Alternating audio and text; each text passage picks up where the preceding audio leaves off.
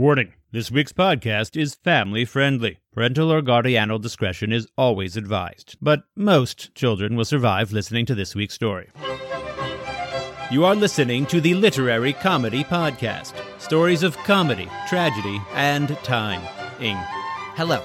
Welcome to Chapter 7 of A Dragon for George, a friendly for most of the family novel about a 12-year-old boy and a dragon who may or may not be from another dimension. Last time, George and the dragon escaped his family and his bullies only to be sent over the edge of a cliff by the lanky horseman. And now, Chapter 7 of A Dragon for George.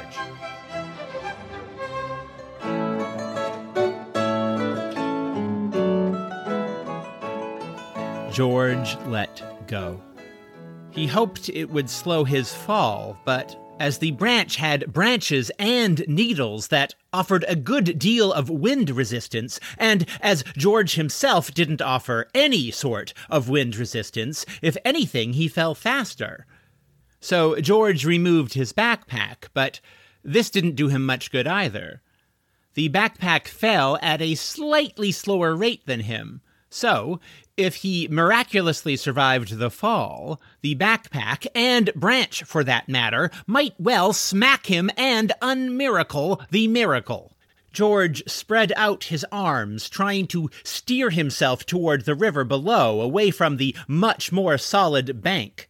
George had never tried steering through the sky before, and very soon realized he might not be successful in this, the most literal of crash courses. Maybe I could roll just as I hit the ground, George thought. One of the kids at school said you could survive unscathed if you timed your roll absolutely perfectly. That same kid also ate crayons, claiming that you could live on nothing but crayons for a week. That kid was wrong about everything. George was definitely going to die. As he came to this most unpleasant of realizations, 2 sharp claws grabbed his shoulders, 2 more grabbed his back, and a strong tail wrapped around the belt loop in his jeans. The dragon spread out its wings wide and true. This didn't help much. While the dragon had been growing rapidly ever since it started eating hay, it was no more than 1.5 feet long, nearly half of which was tail, with a wingspan no more than 2.5 feet. Its wings could barely support its own weight. The addition of a George was simply too much. Gravity maintained its command over the situation. The dragon adjusted its wings, which put it and George into a plummeting spiral, gravity still winning. But the dragon did manage to veer them away from the ground and smack into the middle of the river. I say smack into the middle, more for the smack part than the middle part. George had belly flopped off the high dive before, which he now thought of fondly as something that hurt a whole lot less than what he felt now. But George was glad it hurt, since pain was a pretty good sign that he wasn't dead. The dragon had saved his life. I can never repay you for that, George thought as he kicked his legs, swimming back up to the surface. How wrong George was. He looked around for the dragon, thinking it would pop its head back up to the surface. But it didn't. The dragon, able to float in the air, had sunk in the water. George took a breath. He dove back under, where he saw nothing but silt. George pushed his hands outward, trying to feel the dragon, but grasped only current. George needed air. As his eyes emerged, they saw several bubbles pop to the surface in front of him. "You're breathing!" George exclaimed through gasps of air. "Or burping, or farting." He dove towards the bubbles. He felt around, still unable to locate the dragon. But as George was about to return to the surface, he saw a thrashing shadow a few feet from his reach. But George still needed air. He kicked his legs, re-emerged, took a deep breath, and swam in the direction where he'd seen the shadow. George reached his arms out in a breaststroke, touching the dragon 3 strokes in. George kicked his legs to go deeper, went under the dragon, grabbed it in his arms, and then kicked up towards the surface as hard as he could. George and the dragon both gasped for air. George turned on his back, spreading out his limbs, trying to rest the dragon on his chest. But the dragon thrashed its legs and wings in a panic, knocking George's phone from his pocket, burping all the while. George watched his phone sink, doubting it had survived the fall in the first place. "Calm down for me, buddy," George said between gasps. Can you calm down?" George stroked the dragon behind its ear slowly. He spoke as soothingly as he could. "Keep still. I'll get us to shore." The dragon, for once in its life, obeyed somewhat. It stopped thrashing its wings, pulling them inward. Though it still gave the odd flail with its arms and legs, this didn't impede George from swimming to shallower water where the current wasn't so strong. George took several deep breaths, composing himself, as the dragon reached for the riverbank, pulling itself onto the shore. George crawled up next to it, touching its forehead affectionately. The dragon crawled up onto his lap, breathing deeply, flicking its tongue. We're not dead," George said, hugging the thing, which pushed its claws against George's legs as it adjusted itself. "Ow!" George said, feeling the weight. "Glad all that hay and grass is going somewhere." He looked around, spotting his sword and backpack on the shore 300 feet upriver. A feeling, a realization hit him suddenly, like an inhale and exhale both at once, terror and relief in no particular order. That, George thought, is the place I didn't die. He looked up at the cliff where he'd been not so long ago. No one was there. "They probably think we died." George stood up, shaking himself out. "Or they're finding a way down so they can chase us." George decided it more prudent to assume the latter. If the horsemen caught them, they'd take the dragon away. George's dad would give the dragon to the authorities, who might kill it. George ran up the shore to retrieve his backpack and sword. The dragon followed him. It jumped off the ground every few steps and, flapping its wings, managed to glide 20 feet or so each time. George returned his sword to its scabbard and his backpack to, well, his back. "The dogs can sniff us," George said to the dragon. "We'll have to throw them off the scent." Floating along the river, George figured, would be the best way to go about this. But the dragon couldn't swim, and they didn't have a boat. George searched the shore for something that might help them. He spotted several tree branches that were too small and fallen trees that were too big or too waterlogged. "We'll run along the riverbank until we find something," George said. As they ran back in the direction they'd only just come, the dragon howled. "Don't worry," George said. "I have a plan." The dragon howled some more. "Enough of that now, dragon." George paused. The dragon deserved a better name than Dragon.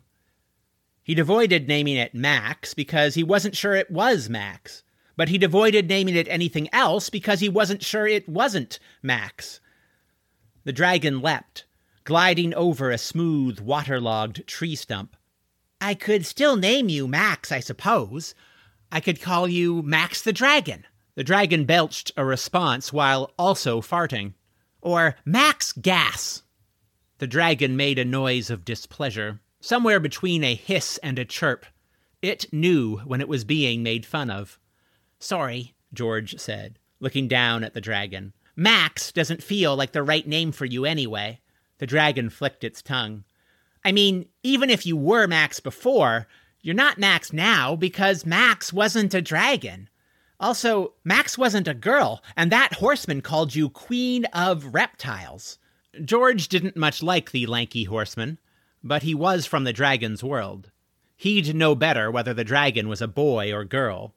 "Though I couldn't say for sure until you laid eggs or something," George said. "And even then you could be like a seahorse, or maybe gender is meaningless in your species.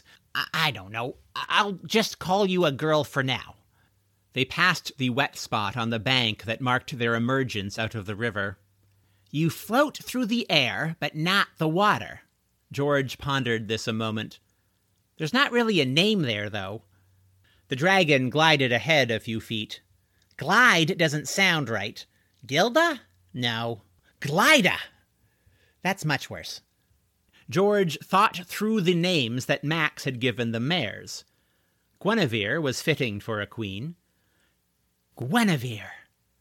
The dragon didn't react. Igraine. She didn't seem to care for this name either. How about Iseult? We don't have a horse named Iseult, but I know Max liked the name. The dragon belched. George took it as a no. You should have a Max-related name, though. Even if you're not Max, you're definitely Max-related. George spotted a long, straight log caught against a point bar. George ran over to it, feeling its smooth edges. This is a timber log. They come off the log booms sometimes.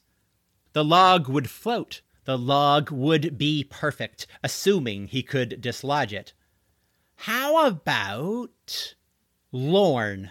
George asked, dropping his backpack onto the riverbank. George examined the edge of the log that had lodged into the sand. Lorne was Max's middle name. The dragon chirped as it sniffed under the log. George pointed at the dragon. Lorne!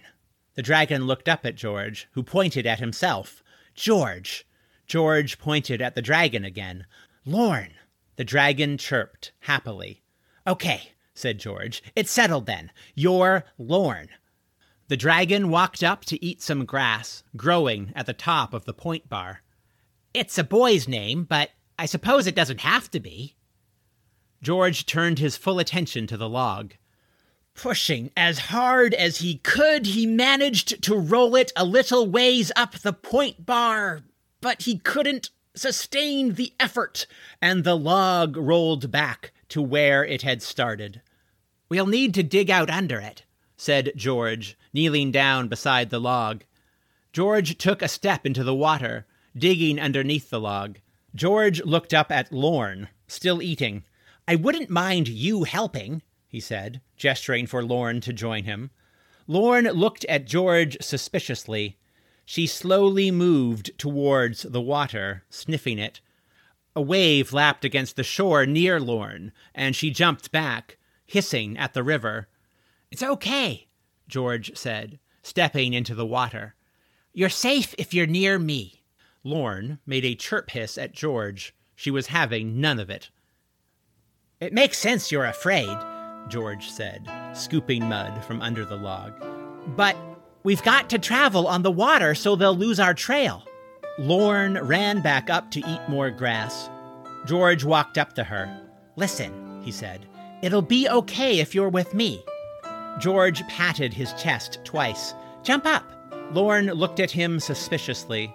George patted his chest again. Jump up. Lorne did so, clinging to George around the shoulders.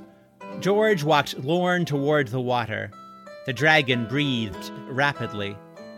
I'm going to take a step in, George said, dipping one toe into the water. Lorne leapt back onto the shore, hissing at George, who took another step into the water, kneeling down. He patted his chest, opening his arms wide. You need to trust me. George patted his chest again. Do you trust me? Lorne looked up to the grass. She looked back at George. The dragon took a cautious step toward the water. You can do it, George said, patting his chest. Lorne sniffed at the water, hissing at another wave. She looked up at George, doubtful. I saved your life, remember? George patted his chest again. And you saved mine. George opened his arms extra wide. Lorne took a leap, flapping her wings, landing in George's arms. You can trust me. Thank you for listening to Chapter 7 of A Dragon for George on the Literary Comedy Podcast. If you like the show, you can spread that like when you like, rate, review, subscribe, and also listen again next week. Until then, bless you, keep you, and take good care.